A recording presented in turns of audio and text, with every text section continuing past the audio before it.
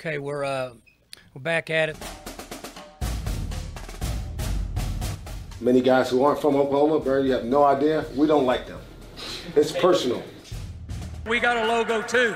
We've been working on one for 18 years, and we want everybody in the country to know, with all due respect, we got a logo too. We are back at it. Welcome back to another edition of the Pistols Firing Podcast. I'm Carson Cunningham, joined as always by Colby Powell. Colby, happy Friday to you. I assume you're watching the Phoenix Open. It is on in the background right now. I'm watching the 16th hole as Brandon Grace tees off into the crowd. Carson, do you think you could hit a golf ball with 20,000 people watching and making noise?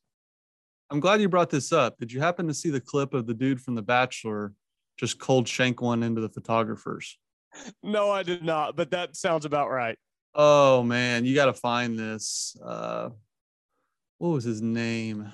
Just Google Bachelor, Phoenix Open shank. He's barefoot, and there's like a yeah, just Google it. Matt James, Phoenix Open. He's barefoot, and all these photographers are lined up to the right of him, and he just cold shanks one right into a photographer's groin, right in the nuts. Hey, photographer's dangerous job. Everybody says football. What about golf? You got balls coming at you at golf. Yeah, and this guy's not a pro. Like, I wouldn't be sitting where they're sitting. So that lesson learned there. But no, that's what I would do, Colby, if I was in the cauldron of 16.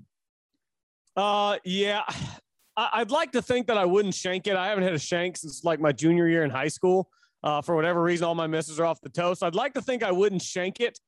But I mean, even from 155 yards, I don't know that I'd be hitting the green. I'm a pretty good player. I don't know that I'd be hitting the green with 20,000 people watching, making noise. I'd probably kind of half chunk duff one short of the green and pray I could get it up and down, or at least make no worse than 4 so I don't get booed too bad. Is that how far it is? 155? Today it's playing 166 to the back hole location. The pin yesterday was 154. So yeah, that's not short. It's mid-range. 7 or 8. I probably an 8-iron out there in the Scottsdale heat. I know what you would do. You would, because I didn't see this with my own 2 eyes, but I've heard this story before. You would hit it out of bounds, couldn't find your ball, re-tee, and hit a hole in one, which would actually be a par. Carson, I've heard you've done that before. That story is way more heartbreaking than you made it sound. My first tee shot went left into some trees. So I said, guys, I'm going to hit a provisional in case I can't find that. The provisional from 190 yards, one hops in the hole. We get up there. We're playing a money game. We find my ball, my original tee shot. It's stymied behind a tree. I have to play it, pitch out sideways. I ended up making double. Oh, that's way worse. Way worse. Yes.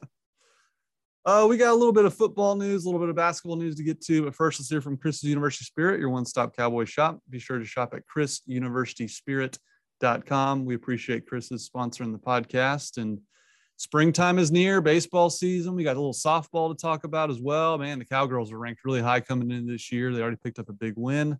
We'll discuss that and more. But let's get to the we were recording last time, Colby, and OSU was just about to tip off against TCU. And they lose on the road, 77-73. I didn't watch a whole lot of it, just to be frankly honest with my listeners and audience, but just kind of more par for the course, just a disappointing loss on the road. I'm not laughing at the loss on Tuesday night. I did watch that whole game. I just saw the Matt James shank, and it was so good. Yeah, brutal. Everybody search Matt James. If you just go to Twitter and search Matt James Phoenix Open, a bunch of stories about it pop up and you can watch the video. It's pretty great.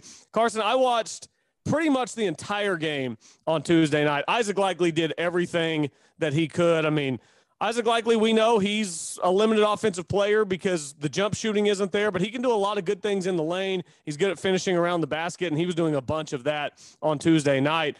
And he ends up with 19 points, throwing 14 from Avery Anderson. And it was nearly enough, Carson. I mean, they got close, but just couldn't rebound.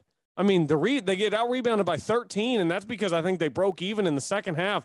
That first half was an insane amount of offensive rebounds for TCU. Oklahoma State just could not get them off the glass, and then late in the game, you get a big man go to the line who's just a terrible free throw shooter, throwing up missiles at the rim. First one bounces around, hits the rim about 6 times, and then finally goes in. Let's see.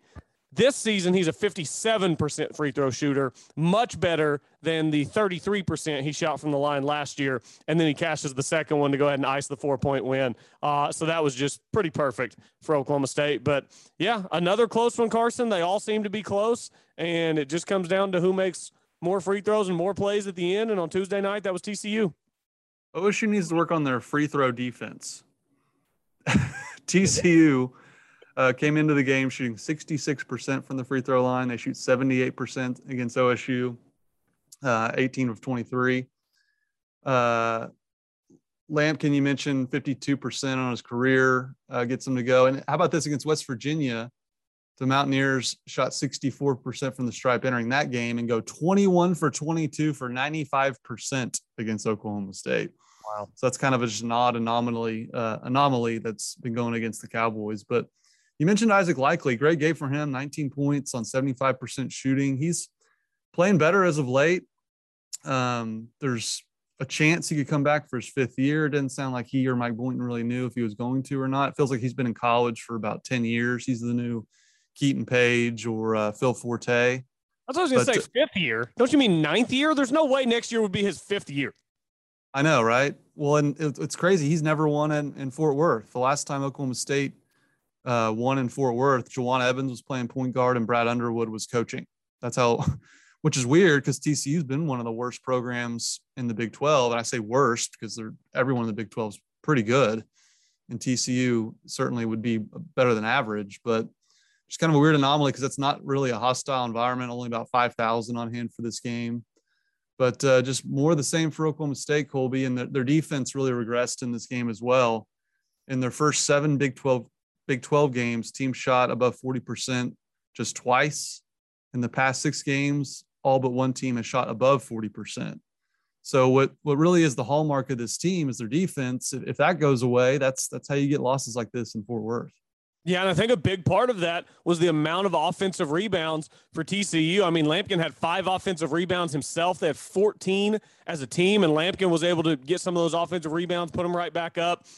It's just – I mean, you've got to be able to rebound. I'm looking at 14 offensive rebounds for TCU, and I don't know exactly how many second chance points that converted into. I don't have that in front of me, but it felt like TCU was just getting a second try on every other possession. And, yeah, the defense has faltered a little bit, but I got to say, Carson, we're 2 games back now with Bryce Williams. He's going to have to find it. Oklahoma State needs him. It's one of those things where it's just a different guy every night, but 15 minutes, 2 of 7 from the floor for Bryce Williams. I mean, that's not the recipe for this team. They need a consistent Bryce Williams, Bryce Thompson, Avery Anderson. They need consistency from those guys. It was good to see Musa Cisse have another pretty good showing. Caleb Boone weirdly goes back to playing 7 minutes on Tuesday night. I don't know, Carson. Maybe it was just the mismatch with Lampkin. I can't make sense of the difference in minutes that we're seeing game in and game out, specifically with Caleb Boone, who will go like 3, 17, 7. It's just an odd deal with Caleb and the amount of minutes he's played. Yeah, it looks like to me, and Mike Boynton's been quoted on this, it seems like he trusts Tyreek Smith more defensively. That was a quote he had a few weeks ago where he basically called them out by names and said that, Tyreek Smith can guard multiple positions and just seems to know where to be on defense more so than Caleb Boone does. So that would be my speculation as to why his minutes kind of wane. If he has a bad couple possessions on defense, I think Mike Boynton just gets him out of there. So that's my hypothesis there. But just really a lackluster performance. The guy that I'm just baffled by too, and we've been baffled by a lot of guys this year, is M.A. Moncrief. I mean, you go back to that Big 12 title, that Big 12 championship game run they had in the tournament and even in the NCAA tournament. like the hallmark of this team and why they were so dangerous at the end of the year was they were just long and athletic. There was that picture you and I talked about with Moncrief at the rim with just his length, blocking shots. Plays 11 minutes, 0 points, 3 rebounds, 2 assists. 2 offensive rebounds, but not much. And that's a guy I kind of thought really summarized what Mike Boynton was looking for in a player and really came on at the end of last year. And they're just not getting much out of him. No, they're really not. It's odd. You look at his splits from last year to this year. Last year, 9 points a game, a little more than 5 rebounds, and he was playing almost 22 minutes. This year, the minutes are down to 16 minutes a game. And Carson, he's averaging 4.7 points, 4.3 rebounds. Shooting percentage is about the same, within 1 percentage point of where it was last year. But, the minutes, 6 fewer minutes per game, and that's basically cut his point total in half per game. I don't know if it's a confidence issue. I don't know if it's a fit issue now that you've got Moussa Cisse and you've got Tyreek Smith and you've got Caleb Boone. There's more mouths to feed as far as big men go. But, he's a guy who should be able to play kind of that hybrid 4 position because at his size, with his skill set, he's listed at 6'7", 215. So he's not a Moussa Cisse, massive center. He's also not a guy who's going to step outside and shoot it. He's got to be kind of a bully ball guy at 6'7". He's got good size. He's got a good frame. It seems like he should be able to do a little bit more on the inside than he does. I don't know. It just, for whatever reason, it totally has not worked this year for M.A. Moncrief. It's hard to call it anything other than a regression whenever you look at what he was last year compared to what he's been so far this season. Yep, I would agree with that. It's just been a strange year for a lot of guys on this team, and I think the record would indicate that.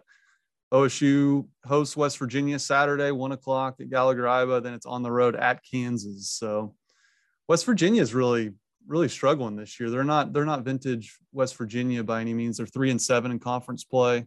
So that's a game you would think Oklahoma State could come out ahead, but they got some issues to shore up. But the most disturbing thing to me, Colby, is the milk carton took an L.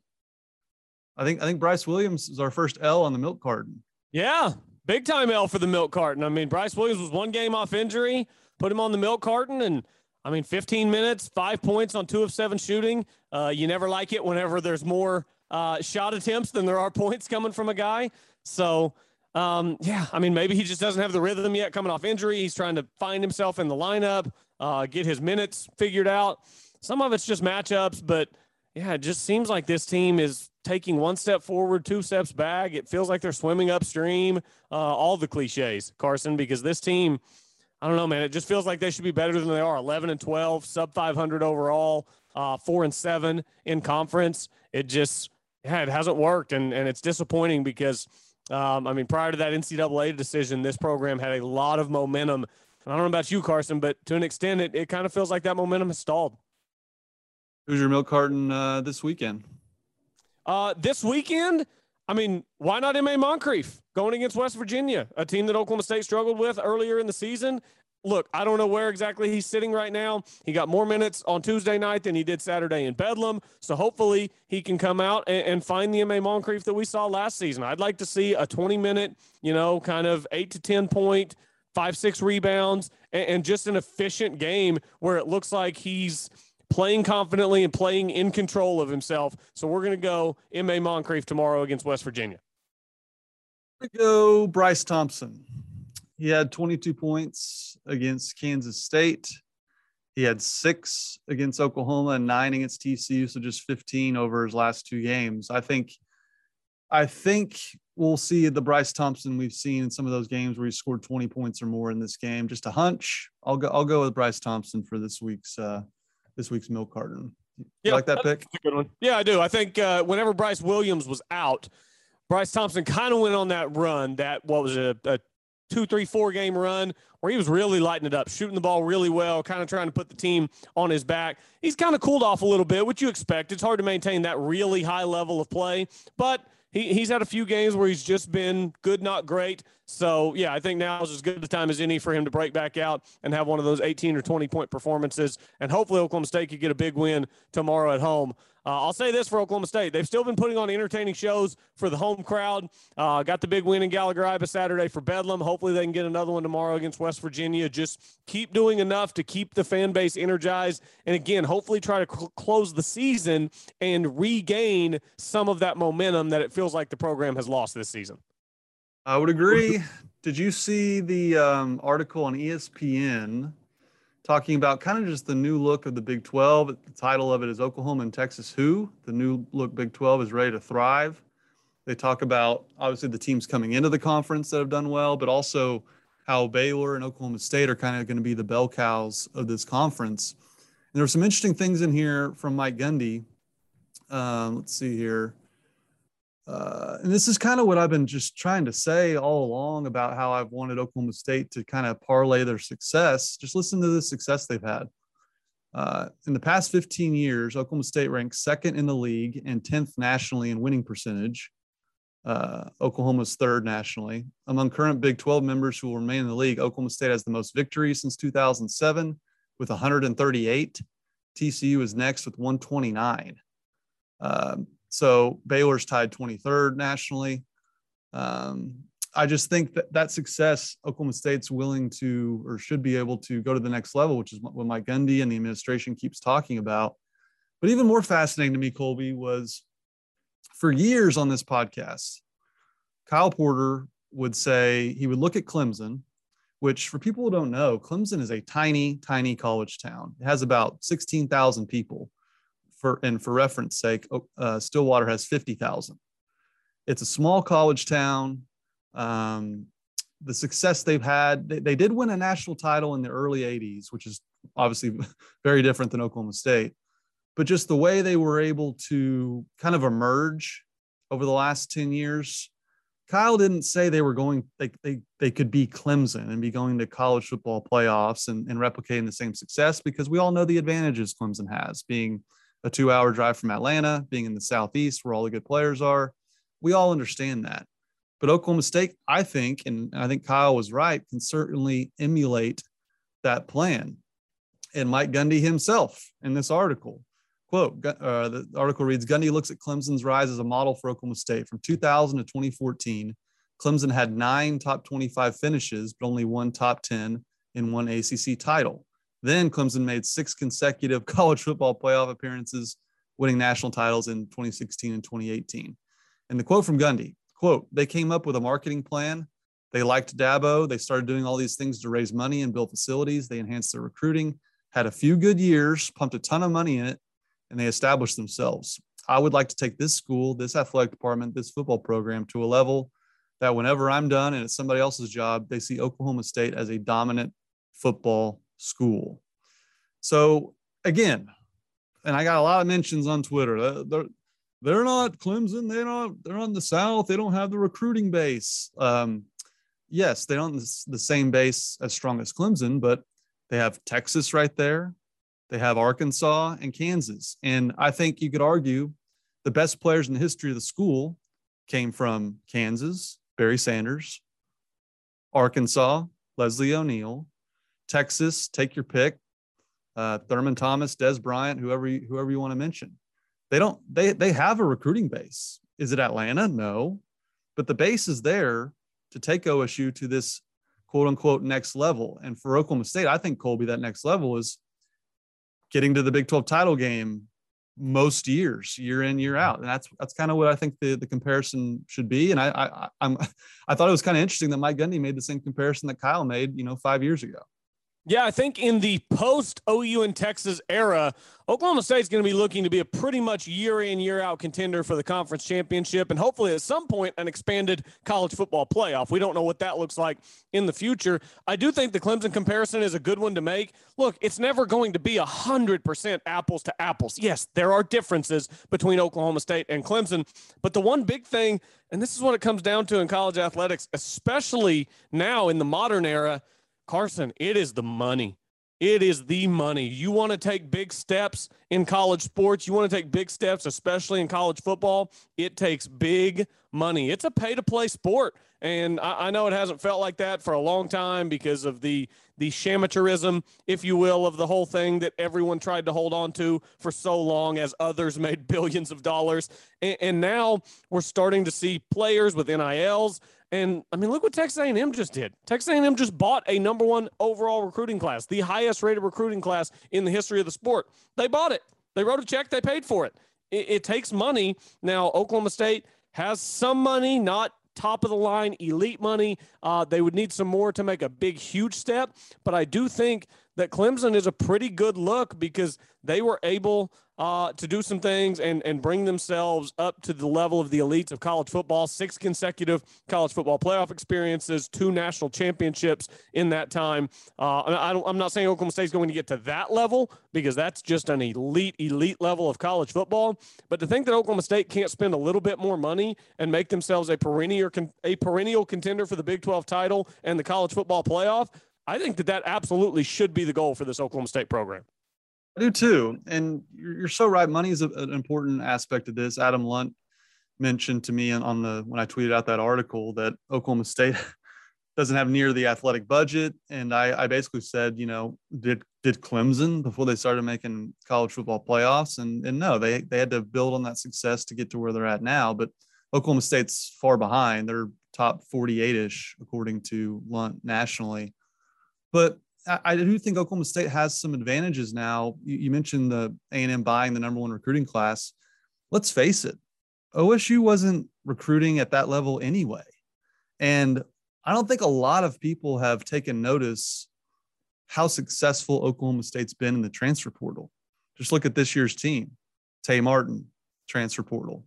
Jalen Warren, transfer portal. Christian Holmes, transfer portal.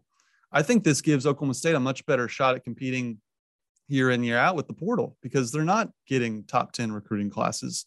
What they are doing, David Godlewski, transfer portal. So the best players on their team this year were transfer portal guys. So I think that's an interesting facet of the way college football is now, Colby, that they don't really necessarily have to up their recruiting into the top 15. I certainly would like them to be higher than they've been, and they did that this year. I like their class this year. But it seems to me that they don't have to have this massive recruiting budget as long as they can keep finding players in the portal. I mean, yeah, the portal obviously has changed things. It's just I don't know that I fully believe that a team can make that big next leap. It depends on how much of a leap that we're talking about. Are we talking about legitimately maybe sometime in the next 10 to 20 years being able to win a national championship, beat Alabama, Georgia, A&M, these other schools that have NFL players all over the roster? Money is a big factor. But Oklahoma State, like you said, even without that money, there are other things that you can do to maximize your success at whatever level you're at financially, because not all schools, not all donors have the same money. That's just the reality of college athletics. So if Oklahoma State can maximize what they're getting by landing some good players in the portal, by making it a destination for coordinators, which is what we've seen. I mean, Derek Mason coming in after Jim Knowles just leaves to go to Ohio State. Obviously, the offensive coordinator at Oklahoma State has been a coveted position, and I would imagine will continue to be moving forward. So those kind of things, being successful in the portal, being a good spot for coordinators to come where they can make good money and have a good job that can launch them to where they want to be in their careers. I think those are the kind of things that Oklahoma State can do well to position themselves to make that next leap in the new look Big 12. Yep. Gundy likens the situation to a company trying to attract investors. Oklahoma State isn't a startup and he's not a new CEO, but the program is entering an important new phase. His goal is to make continual facility upgrades from a weight room to an academic center to new turf on the field. So I like this article, and it just continues the mantra that Mike Gundy and the administration have had of taking OSU to the next level. And I love that. And let's face it, Colby, do I think they're going to be competing against Georgia talent for talent or ready to win a national title? No, but they were a few inches away from being in the playoff this year in a 14 playoff format. Yeah. So looking ahead, I mean, 12-team playoff, I think with the way they're heading and the way they're talking, I think they should try to make the playoff every single year once the playoffs expanded.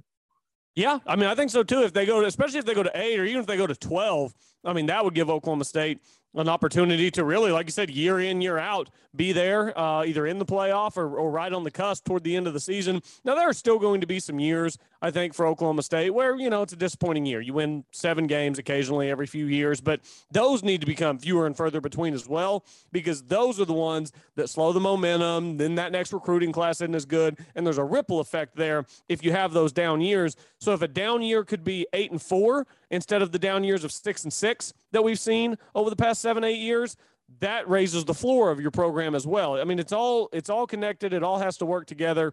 I think there's a lot of reason to be optimistic about what Oklahoma State football is doing, though, because, I mean, I've even talked about this quite a bit, Carson. The way Gundy is talking is different than we've heard him talk in the past, and I like that. It's less of a, well, we built this monster, we've got to feed it, and more of a, how do we take that next step? And when the head coach starts thinking that way and talking that way, I think that trickles down. So I really like the way that he's kind of starting to approach this as college football and college athletics as a whole. I mean, the landscape of it all is really changing, and Gundy seems ready to embrace it.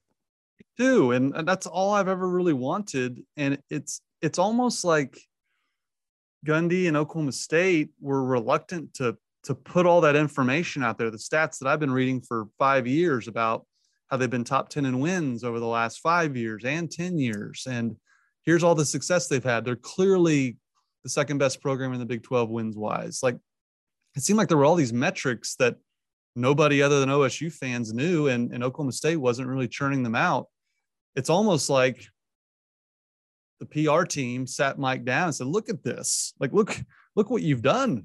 Let's get that out there. Let's tell the world. And that's, I think, where the We Got a Logo too stuff started coming up after the bowl game. I think it's time to parlay all of the success Mike Gundy's had. He deserves to toot his own horn. And I'm so happy he is. That's all I've ever really wanted or been critical of, besides just, recruiting in the 30s and 40s nationally.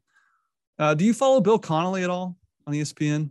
A little bit, not a lot, but I see his stuff from time to time when something relevant pops across my timeline. Yeah, he does the SP plus metrics, kind of just advanced statistics on college football teams, who's going to regress, who's going to progress and get better the next year. As high as I am on OSU coming into next year, Colby, he's not. He has them as one of the biggest teams set up for regression. He had them ranked like 36th in the nation. They're going to average less than 5.8 points less per game. The defense, I think he thinks, is going to get worse with key losses. So he's looking at all the losses they have on the roster, Colby, and he's not too high on them. What do you make of that? I do think that the defense will be a little worse. I still think they'll be, at worst, a top 3 defense in the conference, and could very well be the best defense in the conference once again. They are retaining quite a bit of guys. I do think Derek Mason's a good hire, but best defense in school history, you lose Harper, you lose Rodriguez, you lose Holmes, you lose Jark Bernard Converse, you lose Tanner McAllister. You lose a lot of these guys. I do expect a little bit of a dip there. But I don't expect a dip really on the offensive side of the ball. I think Casey Dunn in his 3rd year, I think we hope that he's kind of finding his footing and that he and Spencer Sanders are starting to figure each other out and what works. Maybe that's just me being optimistic after the bowl game, which was the best offensive output we've seen in quite some time at Oklahoma State.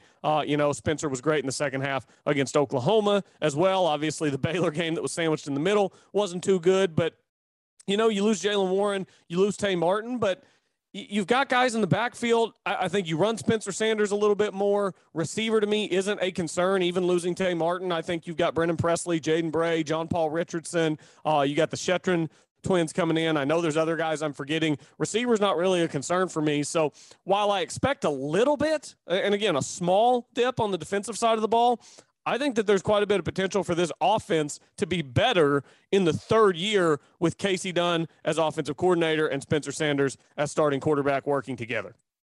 Yeah, I'm still concerned about the offense, obviously, for obvious reasons. Dunn really hasn't shown me a lot as OC, but they did have their moments last year, particularly in Bedlam against pretty good defense. So I'm not nearly as concerned about the defense as Bill Connolly is. I think there's guys in there ready to step up, guys that he may not follow as closely. Like I just keep going back to Jabbar Muhammad and Black. What's Black's first name? Corey, I believe. Yeah, Corey. He spells it funny. That threw me out. I almost said Colby. Thinking of Colby Harvell Peel with the K. But guys like that, I think, are ready to step in and be starters. I really do. They showed me enough to prove that. So I thought that was interesting. A lot of hype around OSU coming into the year, but Bill Connelly's preaching a little bit of caution there. How about this? Lindy Waters signs a 2-way contract with the Oklahoma City Thunder. That's a name you hadn't heard of in a while, Colby, but had a great career at Oklahoma State and has been lighting it up in the G League. I think he's shooting 48% from three, and that earned him a 2-way deal with the Thunder. That's pretty cool. Hometown kid. Yeah, he's been a monster for the Blue. He really has been great for them. But Carson, I don't know if many people have really kind of followed the story of Lindy Waters and are familiar with what he's been doing. Less than a year ago, Carson, he was playing semi-pro basketball in Enid, Oklahoma, for the Enid Outlaws. That was less than a year ago, and now he's on a 2-way contract with the Oklahoma City Thunder with a chance to play in the NBA. It is a come-up story if there was ever a come-up story. And I know one thing, Carson, you don't get from the Enid Outlaws to the Oklahoma City Thunder in less than a year unless you are putting in an amount of work behind the scenes that people don't see that is staggering. I mean, I seriously, you have to tip your cap because I promise you the amount of work that he has done behind the scenes to get where he's at today, to have signed that 2-way contract with the Oklahoma City Thunder, he's been putting in the work. Otherwise, he wouldn't be where he is. So a huge congratulations to Lindy Waters. And hopefully he pays off this opportunity and we actually see him become a guy in the NBA who can be a role player and we can see with the Thunder. That would be awesome. Yeah, and gosh, as many guys as the Thunder have in and out of the lineup, as many guys as they play as they're continuing to tank, he might get to play pretty soon. Who knows? I mean, I just think this kind of shows you the way the NBA has changed. You see a lot of guys on 2-way deals get called up, and the guy that comes to mind immediately is Austin Reeves out with the Lakers. I mean, he signed a 2-way contract, eventually earned the last spot on the roster, and now he's become a rotation player. And at times has hit some big shots, buzzer beaters for the Lakers. I don't know if Lindy will be able to do that in Oklahoma City, but I think you're seeing guys who have legit shooting skills like a Lindy Waters get their chance much more nowadays with the emphasis of the 3-point shot, maybe than if he had come along, back in Randy Rutherford's era. Because Randy Rutherford was born about 15 years too soon. That guy, if he was playing today, would be a 15-year veteran in the NBA and hit a million 3-pointers.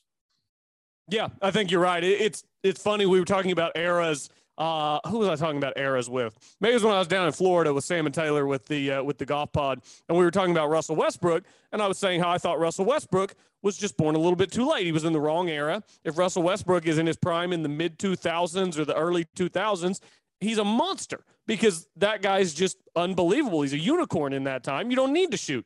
Nowadays, you've got Steph and you've got Dame and you've got all these guys doing all these ridiculous things shooting. Makes it a little tougher for a guy who struggles with his J.